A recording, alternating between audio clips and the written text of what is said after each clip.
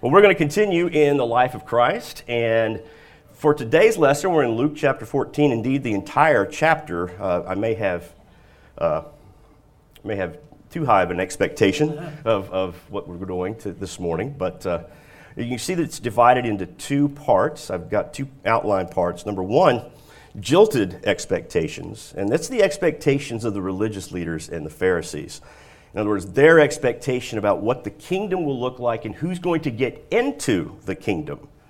Their expectations are going to be turned upside down. As Jesus does so often, he turns expectations upside down, and that's what the kingdom is about. And we're going to hear it through a series of talks and parables about banqueting, because he's invited to a Sabbath meal by a Pharisee again, and of course they're there to test him.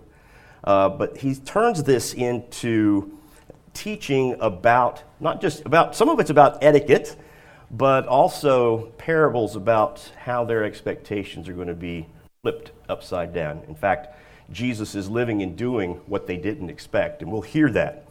The second half is after the banquet. He's heading toward Jerusalem. This is this is in the last few months before he gets to Jerusalem. And there are a lot of folks following him, but a lot of folks don't have any clue what they're in for. So he tells them. And that's therefore point number two, jolting expectations. Whereas the jilted expectations are those of the Pharisees, these jolting expectations are for us and for Israel. And we'll hear about what that means. So, with that, in chapter 14, we're going to do it in sections. We'll do, first of all, verses 1 through 11. And Jay, you're right here, ready to go? Ready to go. Verse 11. Here we go. All right.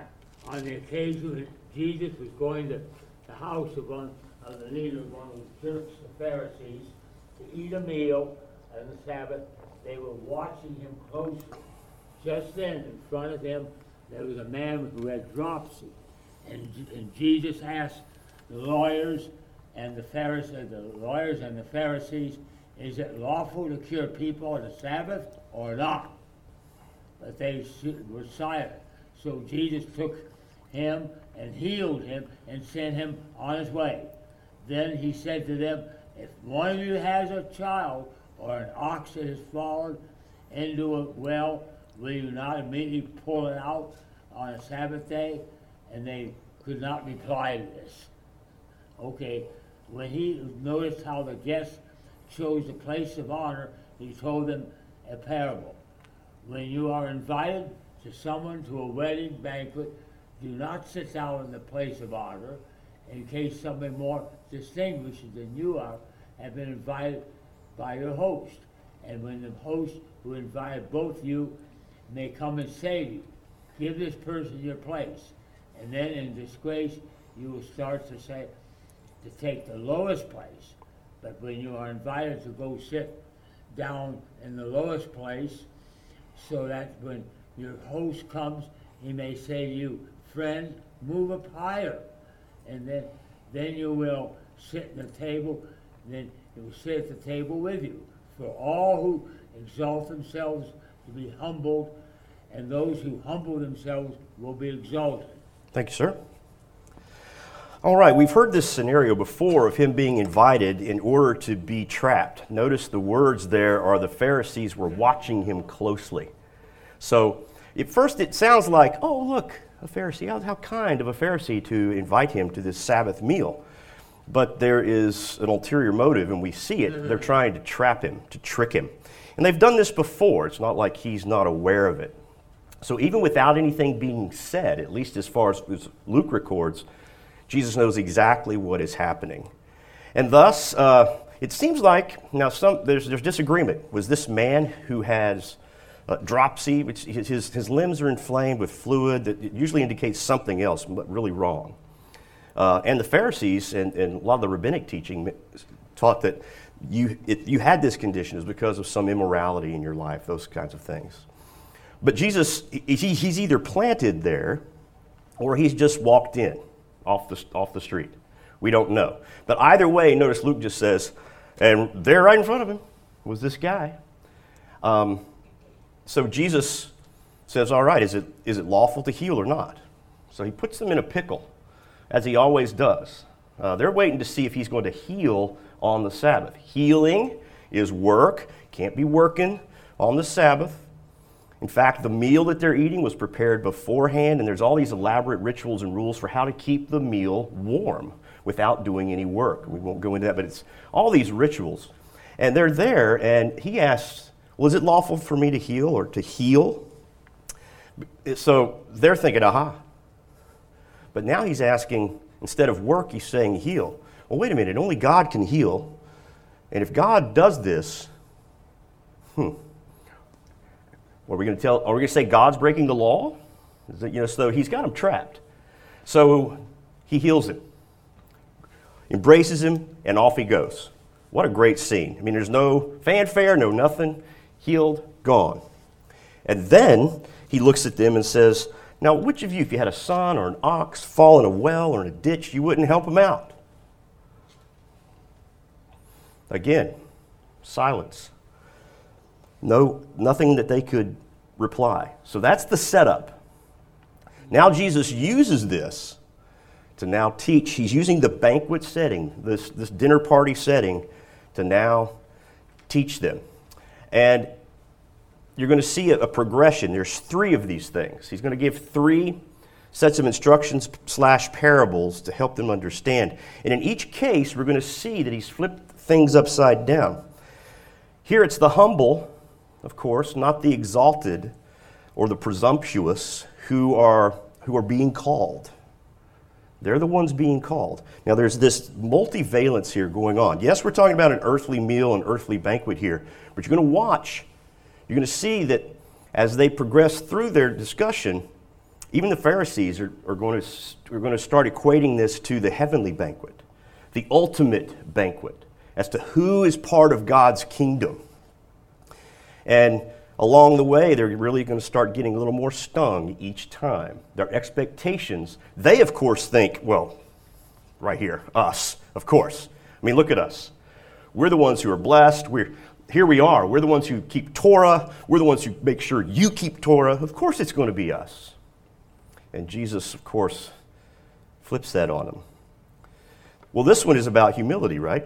And this is just good teaching and etiquette. Don't just clamor for the best spot.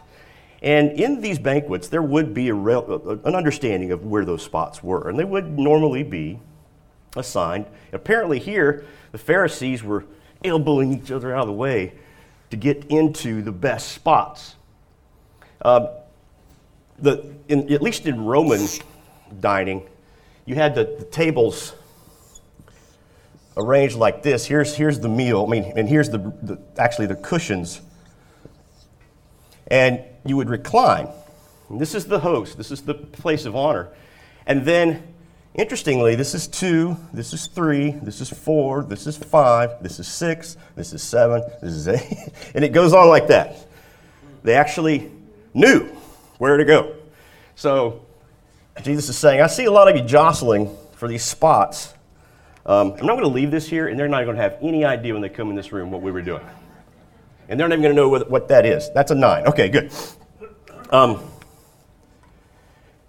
He said, don't do that. Just sit here. Because if you sit here, and then the person that's supposed to be sitting there, it's just normal. It's going to be embarrassing for you.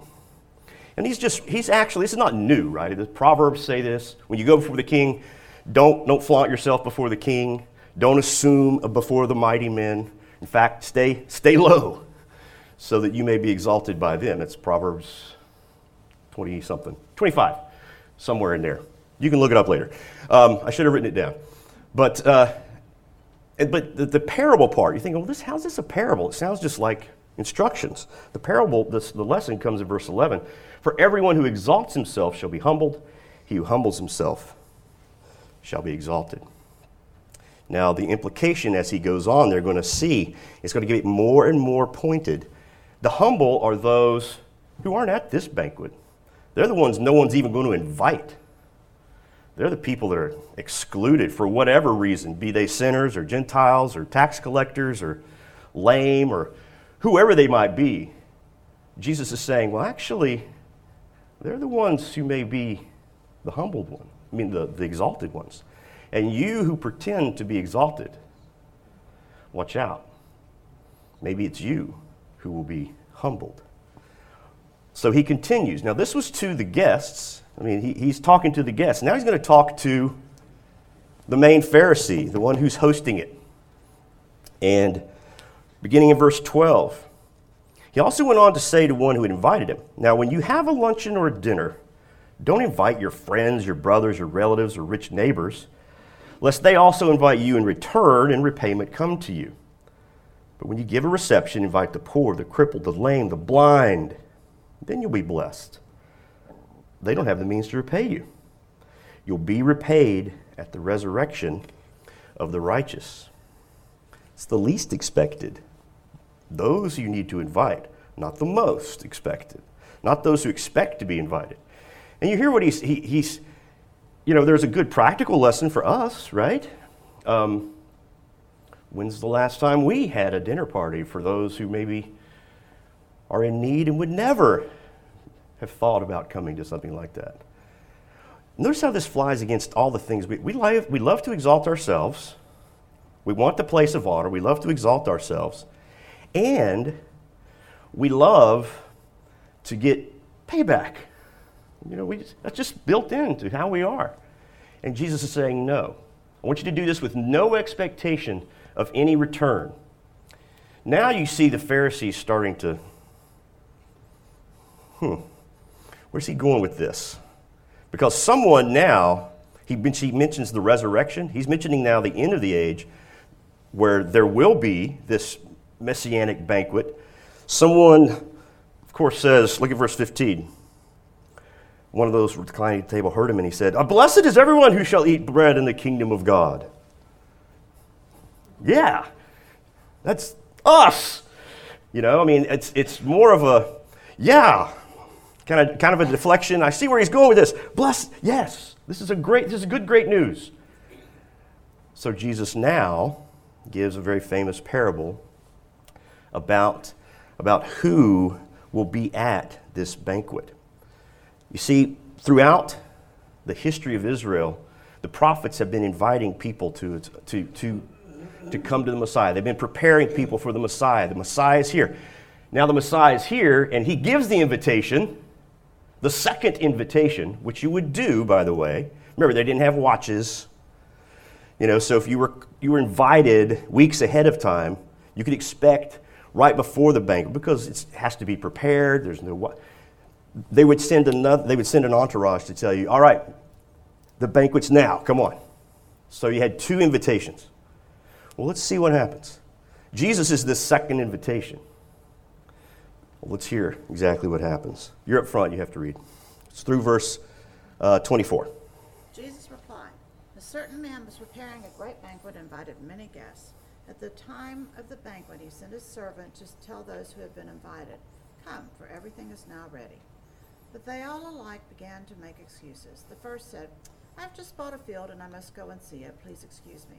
Another said, I have just bought 5 yoke of oxen and I'm on my way to try them out. Please excuse me. Still another said, I just got married, so I can't come. The servant came back and reported this to the master. Then the owner of the house became angry and ordered his servant, go out quickly into the streets and alleys of the town and bring in the poor, the crippled, the blind, and the lame. Sir, the servant said, what you ordered has been done, but there is still room. Then the master told his servant, go out to the roads and country lanes and compel them to come in so that my house will be full. I tell you, not one of those who were invited will get a taste of my banquet. Yikes. That last little stinger at the end, especially after the one guy said, yes, blessed are all of us who will be there at this banquet. And then he gives this parable about that turns upside down. Maybe it's not those of you who think you're invited who are going to be there. It's those who are uninvited, who you don't want in your midst. They're the ones coming in. And if you've watched, and as we've seen throughout looking at the life of Christ, that's exactly what is jolting their expectations. All along they've been expecting the Messiah to come to his holy ones, the Pharisees, and raise them up and go out and conquer Rome and build and have this exalted Israel, lord over the rest of the world. And Here's this guy with tax collectors and sinners, and man, if there's an implication here, maybe Gentiles. Oh my gosh, what is going on here? And that's the nature of the parable itself. Those who were invited all have lame excuses, right? You read them really good. You read them lamely. Nicely done, because they are, they're lame excuses. It's interesting they parallel some of the exceptions given for going to battle in Deuteronomy 20.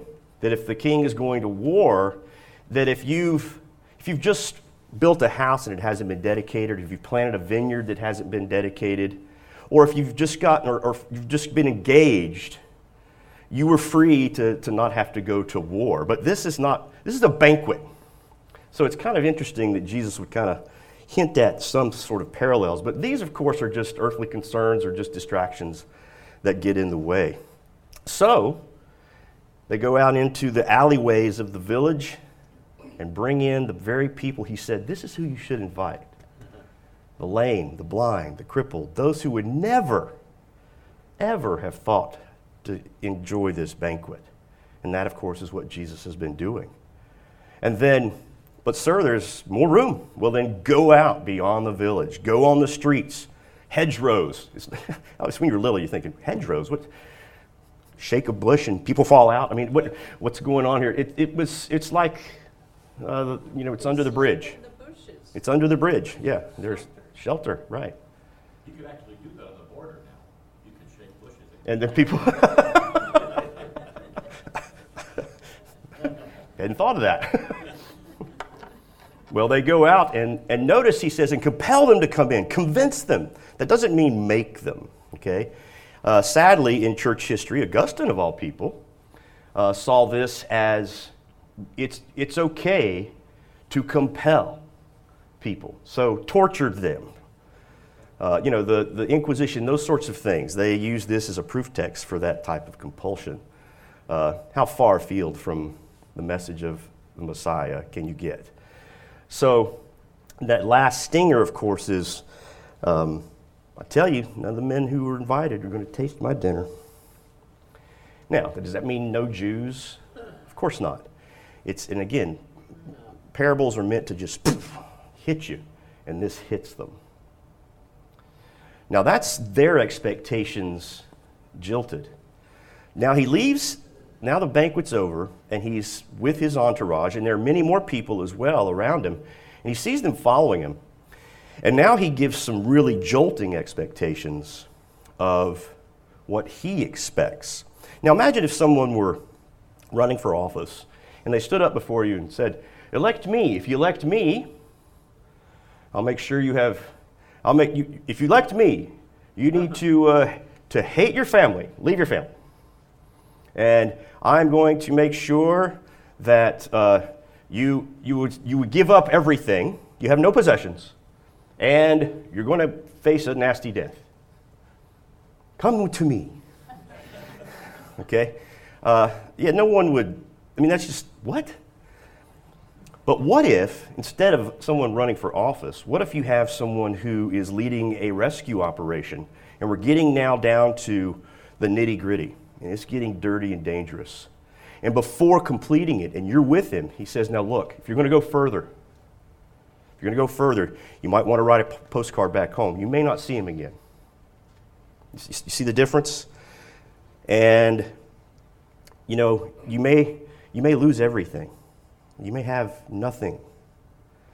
And chances are, you may not come back. That's more of the tenor of what he's saying. So with that intro, let's hear it. Let's hear what he says. And we'll read the rest of the chapter, 25 through 35. And you're up front, so yeah, sorry. Right. Large crowds were traveling with Jesus, and turning to them, he said, if anyone comes to me and does not hate his father and mother, his wife and children, his brothers and sisters, yes, even his own life, he cannot be my disciple. And anyone who does not carry his cross and follow me cannot be my disciple. Suppose one of you wants to build a tower. Will he not first sit down and estimate the cost to see if he has enough money to complete it? For if he lays the foundation and is not able to finish it, everyone who sees it will ridicule him, saying, 'This fellow began to build and was not able to finish.' Or suppose a king is about to go to war against another king. Will he not first sit down and consider whether he is able with 10,000 men to oppose the one coming against him with 20,000? If he is not able, he will send a delegation while the other is still a long way off and ask for terms of peace. In the same way, any of you who does not give up everything he has cannot be my disciple. Salt is good, but if it loses its saltiness, how can it be made salty again? It is fit neither for the soil nor for the manure pile. It is thrown out. He who has ears to hear, let him hear. He who has ears to hear, let him hear. That's of course an idiom for. Now, are you hearing this? Are you hearing what I'm saying? That's how we would kind of put it. So he turns to them with these shocking expectations, these jolting expectations, and it should jolt us every time, because I believe we would count ourselves his disciples. Disciple is a learner, but discipleship is not an optional extra in sort of a Christian hierarchy, as if, I'm a convert. Yeah, I'm not into this discipleship thing. Well, sorry, discipleship is entry level. It's what we're to be, that's what we're to do, that's who we are, is disciples. So this should rock our world a little bit. But again, he's heading to Jerusalem to be crucified for our sins. And he wants his followers to know, and we are those that, while it may not always look this way, you should expect it. And he starts, of course, with family. You have to make sure even family ties don't get in the way. Family's important. It's one of the highest, one of those honor your father and mother. I mean, this is in the Ten Commandments. This is up there. But he's saying, allegiance to me trumps that. And it's a Hebrew idiom, like it says hate. That's supposed to rock us a little bit, but it wouldn't have rocked them as much as it rocks us, because if you love something less, the idiom was that you hated it. So it's not as if he's saying, have bad intentions for these people.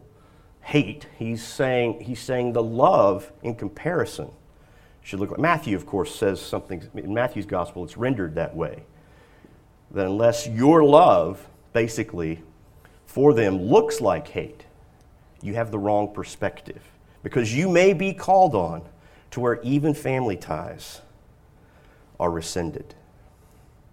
That's how important this is.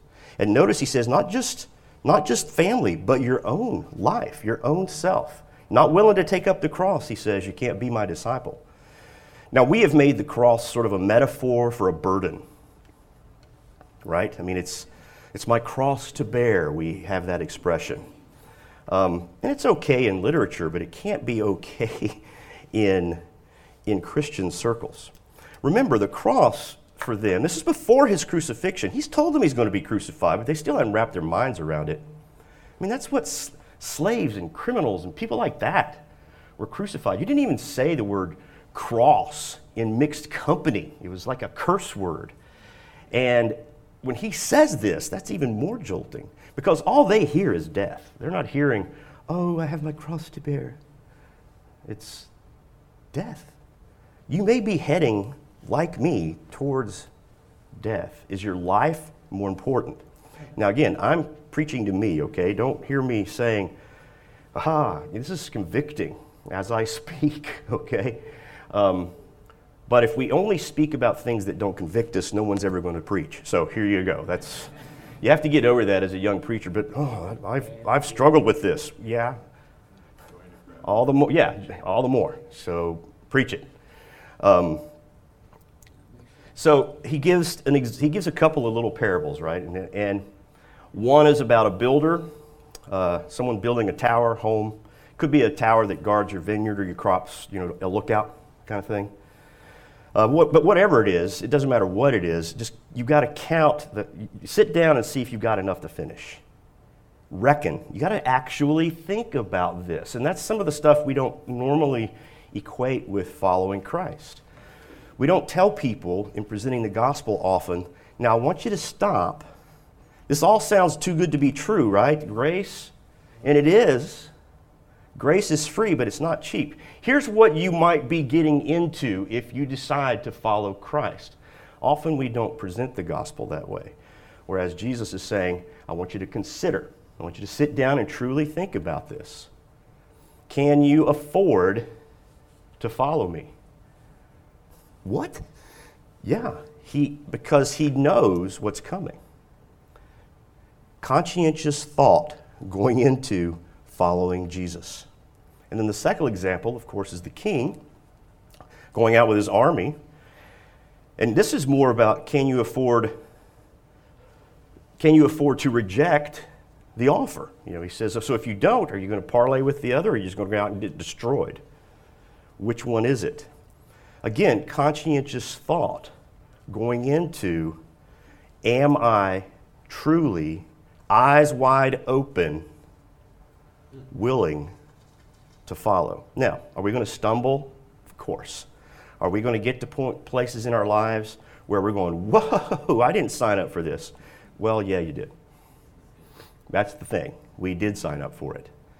But sure, we're never going to be perfect in our following, but we need to at least recognize that this is the possibility. Now, more than one commentator has also seen this as an indictment of Israel itself, that basically the tower is the temple that won't be finished, that people will not follow Christ, the tower, and the army is, again, their idea of themselves taking on Rome, and it's not going to work. He says, you don't understand, you haven't really counted the cost. And that hints the salt parable at the very end. So salt's good, but when it becomes tasteless, what are you going to do? So some would see that as his saying, going back to the banquet, and who's not going to be there? Well, a lot of it is the high religious leaders of Israel. Basically, Israel, as they're looking for the Messiah, were to be salt of the earth. They were to be the light, and they haven't been. They haven't really counted properly the cost. Now, whether that's the case or not, I think individually we recognize as well. That image of salt no longer being effective is the disciple or the person who says, yes, I will follow, and then they do nothing. They're not what they're supposed to be. And he's saying it's not even good for the manure pile. Wow. And, even salt would be used to regulate some of the composting of the manure pile, and he says, not even worth that. Are you hearing me? And that's how he ends it. You hearing me? And we're thinking, yes. If you're not doing that, then you haven't heard him. But if at the end of it you go, yeah, I hear, and I'm sorry. Like Peter, I believe, I trust, but help my unbelief. And that should be our reaction. Working with students, my whole adult life, which is weird. But anyway, I've been working with students my whole life. So I've been to a lot of camps, seen a lot of people, seen people want to, and right off the bat, there's this really good, yes, I want to, and then nothing. Because they didn't count the cost. And often they didn't count the cost because we didn't tell them. And I think that's up to us as well. So some expectations have been shattered. The Pharisees, the religious leaders, all expecting that they're going to be right here. May not even be there. May not even be there. And then, of course, the people following Jesus, hearing that, whoa, he means really follow. So, jolting expectations. And then I started the class with 1-2. Well, Rob will be back at the end of the summer. Nope. Yeah. So I just did that to make sure, we had to. It's an illustration. I was kidding. And they're circling to kick us out. So let me close this in prayer.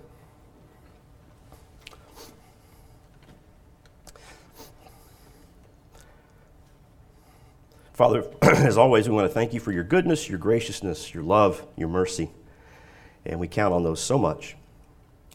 Pray that we're not presumptuous, that we would be humble, as we've heard and learned this morning through your Son and through his words, and that we understand what we're into, what we've signed up for, that with this great privilege we have comes responsibility, and while grace is free, there is no cheapness about it. As we recall from Dietrich Bonhoeffer, when Jesus calls a man to follow him, he bids him come and die. Our prayer is that we're not shocked when you ask us to follow you, even to death. Thank you for the time we've been able to share together. Thank you for this class, this church. We're grateful that in your providence you brought this group together for this time. We pray this in Christ's name. Amen. All right. Thank you. Thank you. Love you guys. And goodbye, podcast people.